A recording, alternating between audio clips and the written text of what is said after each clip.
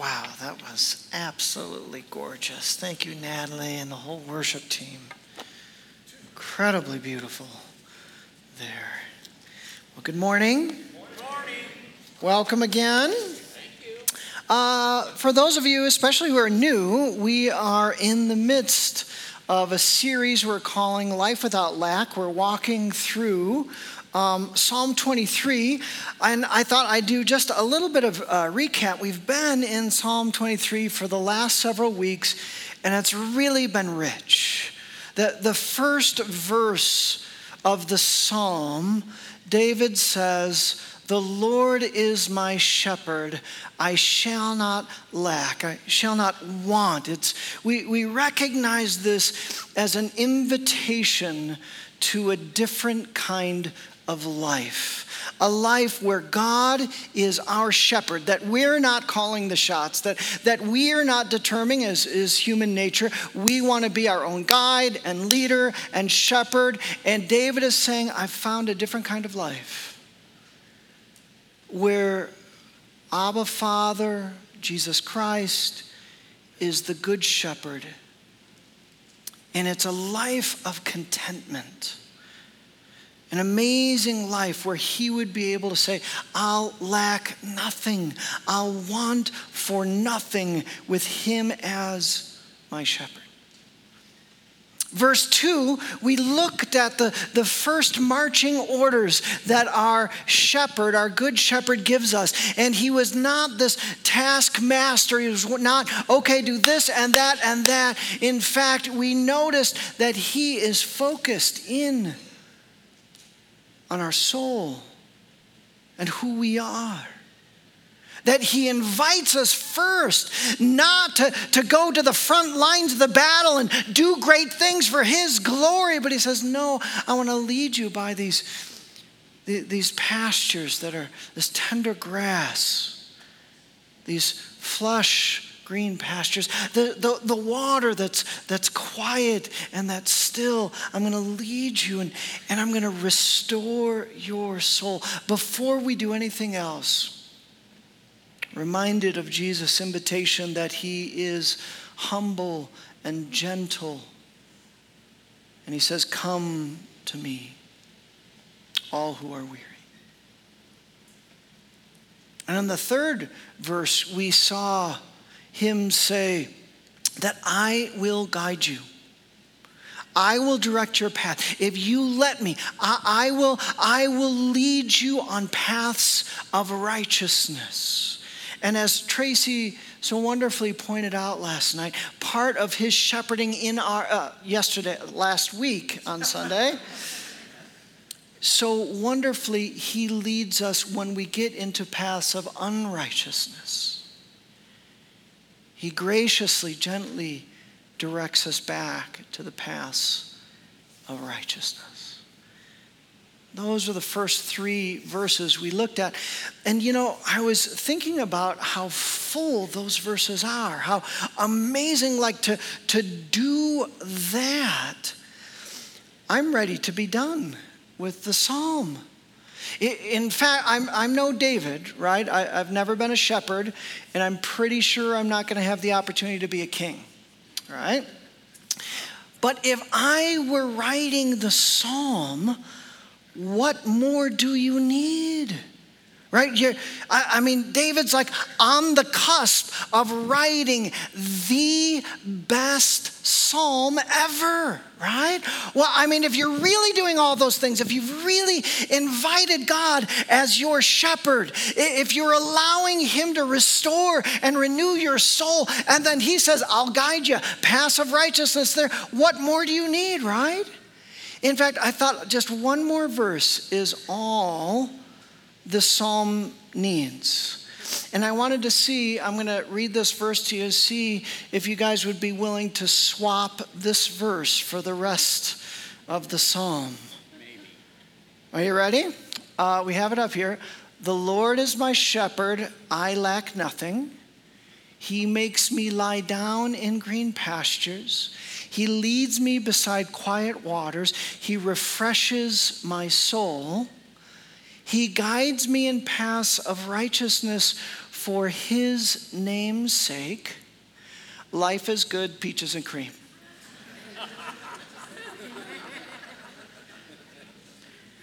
Wouldn't that be a great addition? I mean, just end it there and done, right? That's a drop the mic, right? I mean, that'd be perfect. But surprising to perhaps no one but me, David doesn't do that. In fact, for some reason, he goes the exact opposite of life is good, peaches and cream. He talks about a deep darkness. He talks about a shadow. And it's not just any shadow. It's the darkest of shadows. It's the shadow that death itself casts. And it talks about us going through that dark shadow. Why, David? You started so well. Aren't we talking about the good life? Aren't we talking about the abundant life? Aren't we talking about a life of contentment? Does the shadow of death really belong in the conversation? Why would you do that? Well, let's read the psalm together. Enjoyed us closing our eyes and just taking it in, hearing the repetition of words. Listen deeply to the psalm. And we're going to ask that question of why does David introduce such a hard subject? The Lord is my shepherd. I shall not want. He makes me lie down in green pastures, and he leads me beside quiet waters. He restores my soul. He guides me along the right paths of righteousness for his name's sake. Even though I walk through the darkest valley, the shadow of death, I will fear no evil. For you are with me. Your rod and your staff, they comfort me. You prepare a table before me in the presence of my enemies. You anoint my head with oil. My cup overflows. Surely your goodness and mercy will follow me all the days of my life. And I will dwell in the house of the Lord forever. I received a message from a friend. It's the message that you never want to get. It was just within this last week. We'll call him William. He's a dear friend of mine. He's a sacred friend of mine. And he had been to the doctors because of issues about my same age. And though they're waiting for the final results, all the numbers indicate cancer in the colon. I could hear a sadness in his voice. In fact, he's a writer. He did some writing, reflecting to some of us. And it was a beautiful, just so real and honest. He said, I want to be here for my kids. I want to be here for my wife. I want to be here for my community of faith and my friends. He said, I wept. And for me, I always go to the why. I can't help it. That's just, I go and here's this friend, William, that he's just a beautiful soul.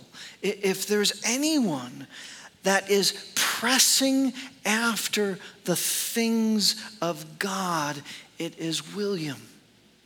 If there's anyone that is seeking to bless and lead people towards Jesus, it's my friend. And why? If we talk about a Psalm 23 life, he spends time. He spends more time than I do with Jesus, being restored in his soul. He's got this beautiful prayer life that's there.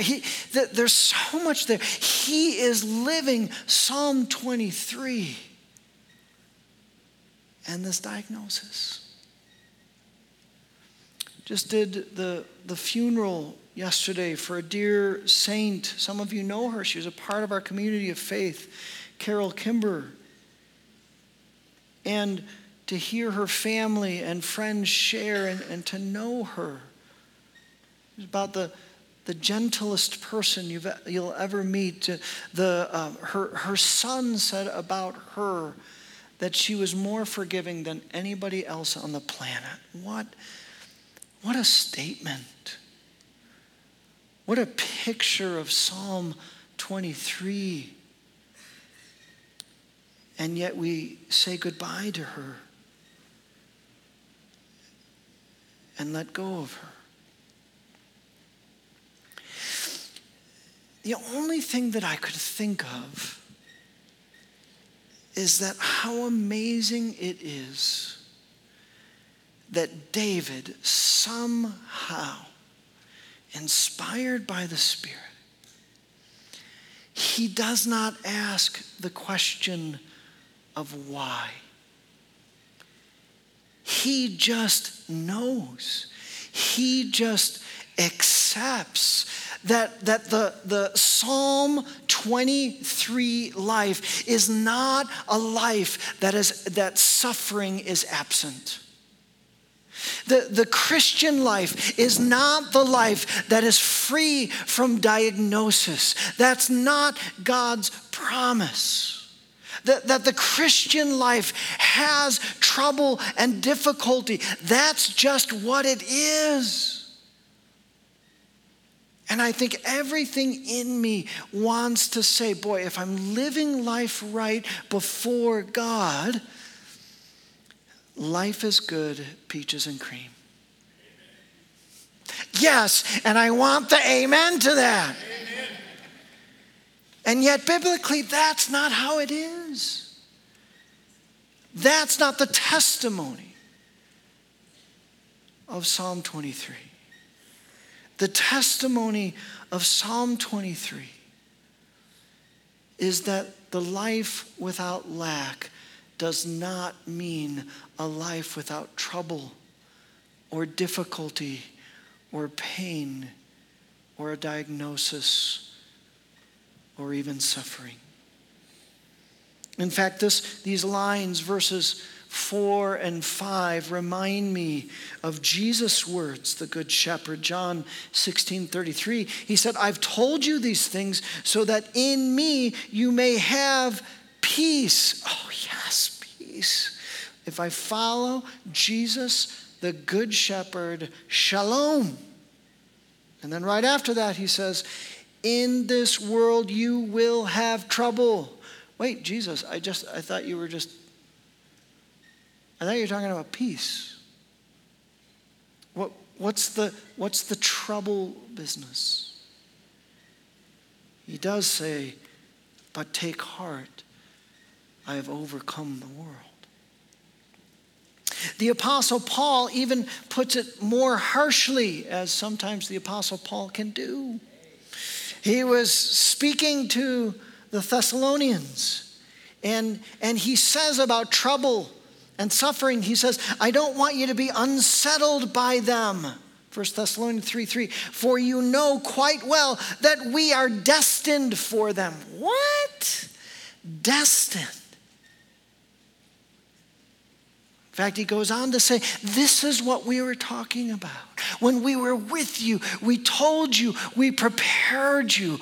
I'm paraphrasing Paul's words here, but he's saying, if you're going to truly be living gospel,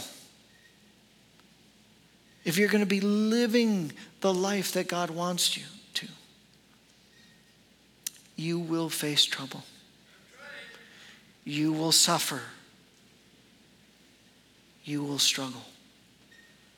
Paul says, you'll be destined for it. And again, he, in a beautiful way, we could talk about whys.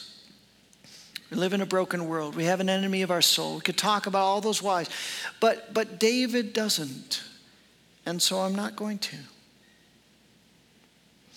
But what I think that David does do, inspired by the Holy Spirit, he says that life without lack, you're going to walk through the different valleys and the struggles and the shadow, but your experience is going to be radically different in this different kind of life. And no matter how deep the shadow is, right? No matter how deep the valley is or how dark the shadow is, nothing can pull away your contentment in his life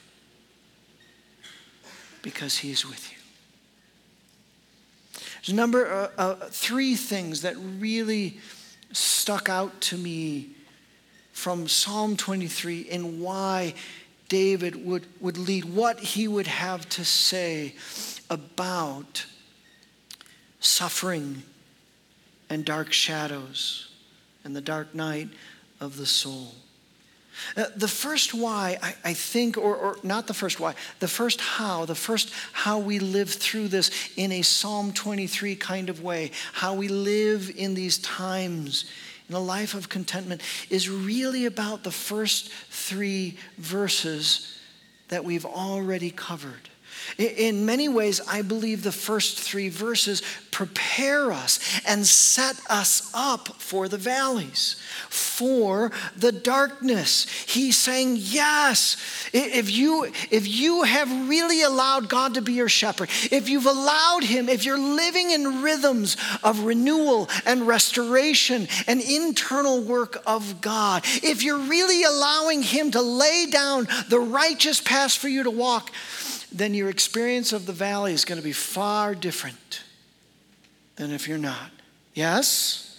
Yes? That you're prepared for those dark times. Maybe someday I'll stop asking why. I don't know. But you'll be prepared for that. I was thinking of some of the different times and struggles in my own life that I've faced. And I've realized how I've handled them has been so different when I'm in a good place with the Lord versus when I'm not in a good place with the Lord. When my soul is full, I was thinking of time in seminary, and there's a time when I felt like the Lord was asking me to fast. A couple of meals. I don't consider myself a very good faster. I really, really like food a lot.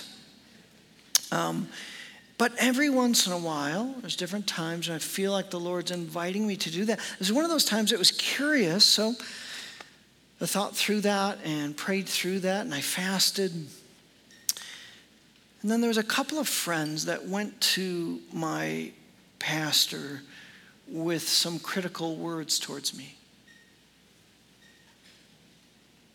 I really wish they would have come to me first. I really wish they wouldn't have talked to my supervisor about it. I really wish there would have been an opportunity to dialogue. I didn't process the words. I didn't feel they were accurate. But I was in such a good place with the Lord. I'd been fasting. And when my supervisor processed these words with me, I said, he was preparing me for these hard words. There's another time, I was thinking, when my soul was so weary. I was not allowing him to bring me by quiet waters. And I was just tired.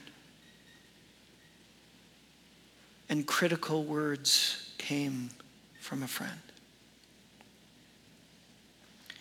Boy, I did not let that go well. Boy, I struggled with that. And in fact, there was a similarity there that they weren't brought to me first, though I wish they would have. That didn't process them. And yet my response, there was this hardship. And it just gave me desires to just, all right, I'm out. Whatever. It led me to unhealthy places. Friends, I think part of the message of Psalm 23 is dark valleys are in our lives. It doesn't matter if you're righteous or unrighteous. It doesn't matter if you're wealthy or poor or black or white. It does not matter. Dark valleys are part of the journey. And how our soul is with the Lord will make all the difference in the world. Listen to the Apostle Paul. He was saying this. He said in Romans 8:14, "For those who are led by the Spirit are the children of God. The Spirit you receive does not make you slaves so that you live in fear again." That's how you used to live. That's the non-Psalm 23 life where fear dominates, anxiety dominates, sin dominates. Not for those who are led by the Holy Spirit.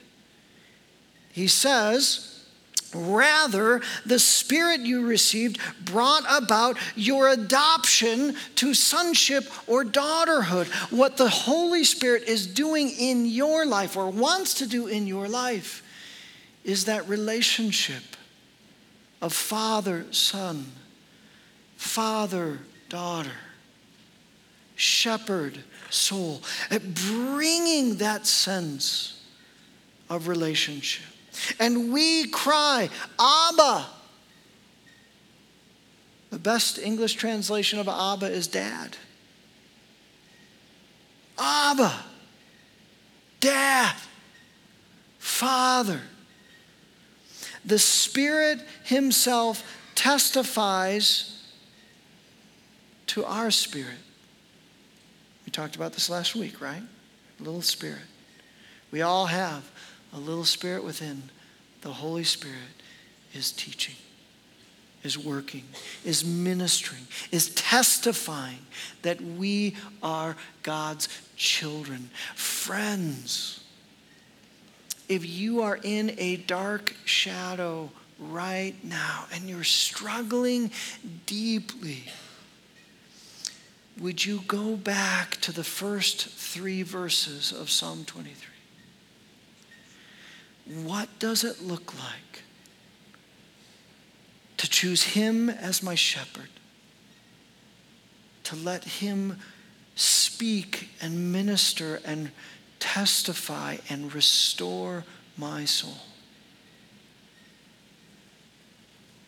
What's the path of righteousness that he's inviting us to? William, my friend, in such an authentic and powerful way, I told you he was sharing that he wept and that he was crying and he was telling the Lord, I want to be there for my kids. I want to be there for my wife. And in the same breath, he said, Eric,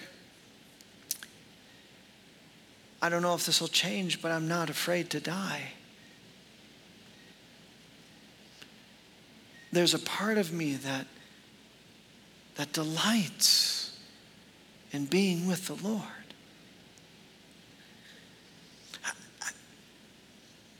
That same truth coming from William. He said, I know if he takes me, I'm going to have to entrust my kids to his faithful care.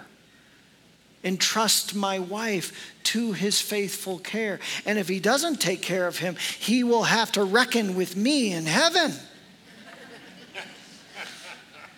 I said, William, I'm sure Jesus is quaking in his sandals this very moment.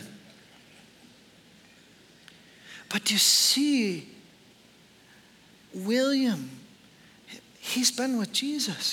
He's been with his good shepherd. This diagnosis is not a shock to Jesus. He didn't make a mistake.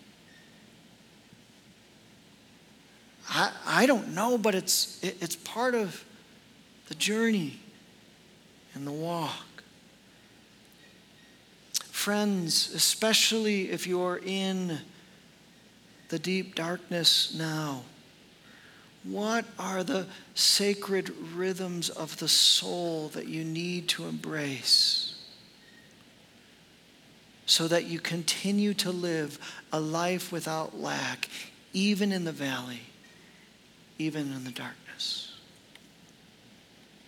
There's a second how that I got from verses 4 and 5, and this has to do with the tools, if you will, of the shepherd. The rod and the staff. Let me read verse 4 and 5. Even though I walk through the darkest valley, I will fear no evil, for you are with me. Your rod and your staff, they comfort me. I was thinking about the interesting fact that I think that David could have just said, your staff is good. Or he could have just said rod, but he included both. I thought, why? Why? What is it about those? It's been said that the rod is an instrument of authority. It's used not only for protection, but for discipline. And the staff is an instrument of support and guidance and encouragement. And I was thinking, I take comfort that my good shepherd has both.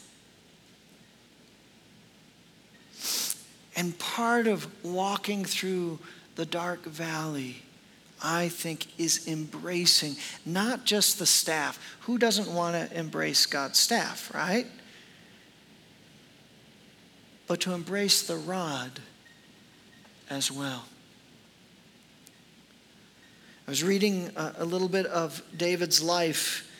This comes from 2 Samuel 7. It was his coronation. It was God speaking to him and about him to others. He was making him king. And God was promising this. 2 Samuel 7 says, this is the Lord speaking. I will be his father. He says this about David, the author. Psalm 23. And he will be my son. When he does wrong, I will punish him with a rod wielded by men, with floggings inflicted by human hands. Boy, it's not a nice coronation word, is it? But my love will never be taken away from him. I wondered if because of this coronation that David included rod in the shepherd's hand. I wondered if especially in the darkness, there's a comfort and there's a strength, not only that our shepherd carries a big stick, but he's going to discipline us even in the darkness. And in fact, he might discipline us even in ways that we will not be able to hear if we're not in the darkness. In fact, maybe, sometimes, I wouldn't say always, that's because we're on an unrighteous path that we found ourselves in a dark valley. And God's got to show us the way out. I think to embrace the rod, I'm learning. I'd be lying to you if I felt like I had this down. It's certainly not my first instinct. My first instinct is to say, God, help, get me out of this darkness. That's my first instinct. If I'm praying, if I'm listening, sometimes by his grace, I can say, God, what are you teaching me in this darkness? What's off in my soul? Is there an unrighteousness or sin there? Is there a brokenness that's because of someone else's sin that you want to heal in my soul? You see? Lord, what are you doing in the midst of this? That's embracing. I think that's why David included the rod. I want to say one more thing about 2 Samuel, that passage. You recognize the language in there of father and son and rod wielded by men and flogging. But my love will never be taken away. Does that make you think of anyone? It's kind of obvious, right? It was Jesus. Right? There's a preparation in Jesus. Did you know that the staff, the shepherd's staff, shows up later in the New Testament and specifically in the Gospels? It's in Mark 27. It's when Jesus was being ridiculed and mocked. And the Roman soldiers brought him, and it says they stripped him and put a scarlet robe on him, and then twisted together a crown of thorns, set it on his head. They put a staff in his right hand in mockery. Then they knelt in front of him and mocked him. "Hail, King of the Jews," they said. They spit on him, and they took that staff and struck him on the head again and again.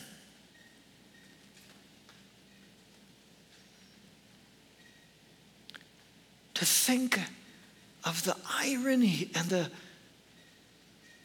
love of God, that he would allow his son to be stricken by the staff, forsaken, so that we might be brought close and into a relationship with our good shepherd. And that Jesus would someday use that staff to shepherd us in gentleness and love and kindness. Only God It's been said the end of verse 4 is that the center of the psalm. You notice the language of the psalm begins in the third person. The Lord is my shepherd. He's telling us about the Lord. But then he says, I will fear no evil, for you. Then he begins to address the shepherd personally, one-on-one. You are with me. And it makes all the difference in the world. Jesus dies on the cross, separates the curtain, beckons us in. Because of his death, we can be with the shepherd. Jesus suffered so terribly in the forsakenness, in the shadow of death, so that we wouldn't have to. So that we, even in the darkness, would know God's presence. Even in the shadow. We would say, I'm going through this. I'm struggling through this. But God, you are with me. Thomas Merton is one of my favorite authors. He's an American scholar, theologian. He's passed away. He was a Trappist monk and a mystic. And he wrote in one book, he wrote Thoughts in Solitude. And he wrote 15 lines that has become part of what's referred to as the Merton Prayer. And here's the 15 lines. I should have put them on the screens, but I didn't have a chance to, so I'm just going to read them to you. So listen to this prayer, Thoughts in Solitude. He says, My Lord God, I have no idea where I'm going. I do not see the road ahead of me. I cannot know for certain where it will end, nor do I really know myself. And the fact that I think I am following your will does not mean that I am actually doing so. But I believe that the desire to please you does in fact please you. And I hope I have that desire in all that I am doing. I hope that I will never do anything apart from that desire to please you. And I know that if I do this, you will lead me by the right road, though I may know nothing about it. Therefore, I will trust you always, though I may seem to be lost and in the shadow of death. I will not fear, for you are ever with me, and you will never leave me to face my perils alone. Friends, that is the center of Psalm 23. That is why David, inspired by the Spirit, talks of the deepest darkness. One last observation. We'll move to communion. The final how, I would call the limits of evil. And the power of God. Look at verse 5 again with me.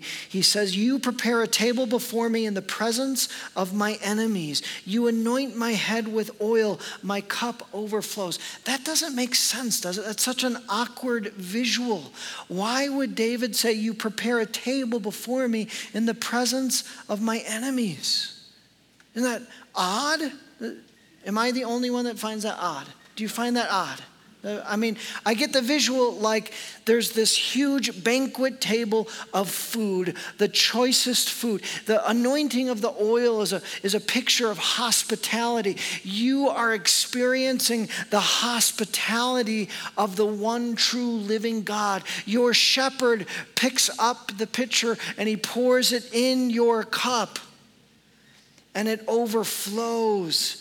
God's grace and mercy and abundance and presence and goodness, all of that is overflowing. But right in the midst of that, if you're in your living room and you're eating this table, you have your enemies who hate you, who despise you. Maybe they're raging at you. I am going to bring you down. I have schemes that is going to dismantle your life.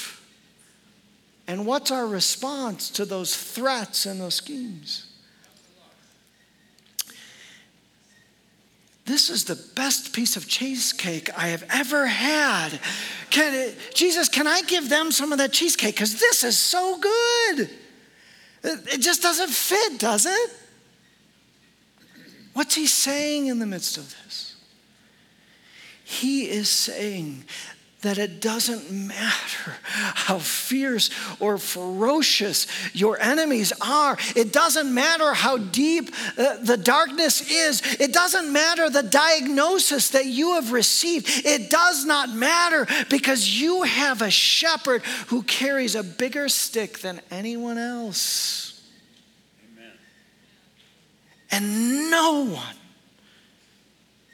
not life or death, or angels, or demons, or schemes of the enemy can take you from the hand of your good shepherd. So it doesn't matter who is in the room with you. You get to enjoy the beauty and the banquet of the one true living God. We were praying this morning for the service, and someone was praying that we focus on the thorns that choke out faith and life. And we need to stop focusing on the thorns. Stop focusing on the darkness. Stop focusing on the enemy and focus on the shepherd and his abundance that's right before us. I know we're running out of time, but I wanted to share this, I'm going to call it a life shape with you. Felt led to make it into a prayer shape. There's 6 sides to the shape. And I wanted to encourage you. I asked you a couple of weeks ago for 5 minutes just to sit with Psalm 23. Now I want to encourage you this week to begin to pray conversationally Psalm 23.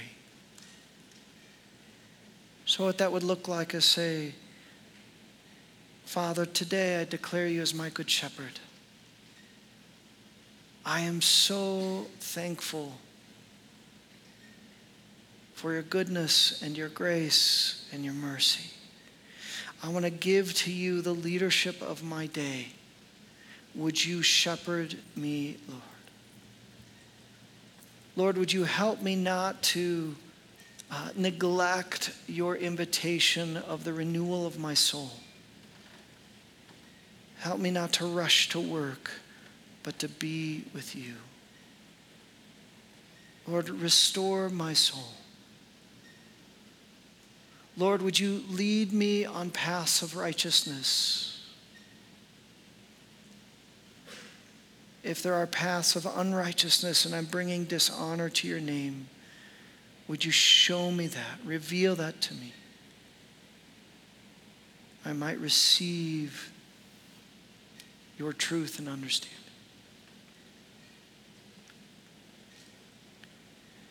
You get the idea of the whole psalm. Would you take that? Maybe this afternoon, maybe before you go to work tomorrow, would you pray through the psalm? I'd like to invite the elders forward. We have communion set up, a station for each section. Go to your right. Take that. We're doing this by intinction. That means is you can take a cracker, you dip it in the juice, and you take the element with you right there at the station, and then you return back to the left. Someone had mentioned that they don't like intinction that much because of all the germs. That's okay. This is a physical representation of the spiritual reality, right, of his cross. So if you don't want to dip the cracker in the juice all the way, we're not legalistic here, right? We're being mindful of the spiritual reality that the physical points us to, right? And also, if there's a line that's shorter, you can go to the other line, okay? All right. It was the night in which Jesus was betrayed. He was in the darkest valley. He was there. And he knew in some mysterious way that he would have to go through the forsakenness because of our sin, so that we might be united with our shepherd through his sacrifice. Took the bread. After he'd given thanks, he blessed it and he broke it and he said, "This is my body, which is broken for you. Do this in remembrance of me." In the same way, after dinner, he took the cup and he said, "This cup is a new covenant." He was talking about a different relationship, a different way to live, a different life with our good shepherd. He said, when you take this, do this in remembrance of me. We remember his sacrifice. We remember that he alone is the source of our salvation, and that he alone will return one day to bring the renewal of all things. If you are a follower of Christ, if you've committed your life, then would you come? If you are not a follower of Christ, you get to give your life in this moment. You get to ask Jesus to be your good shepherd in this moment. And maybe for the first time, come and take communion, or the first time in a long time, take communion. All is ready. Would you come and receive?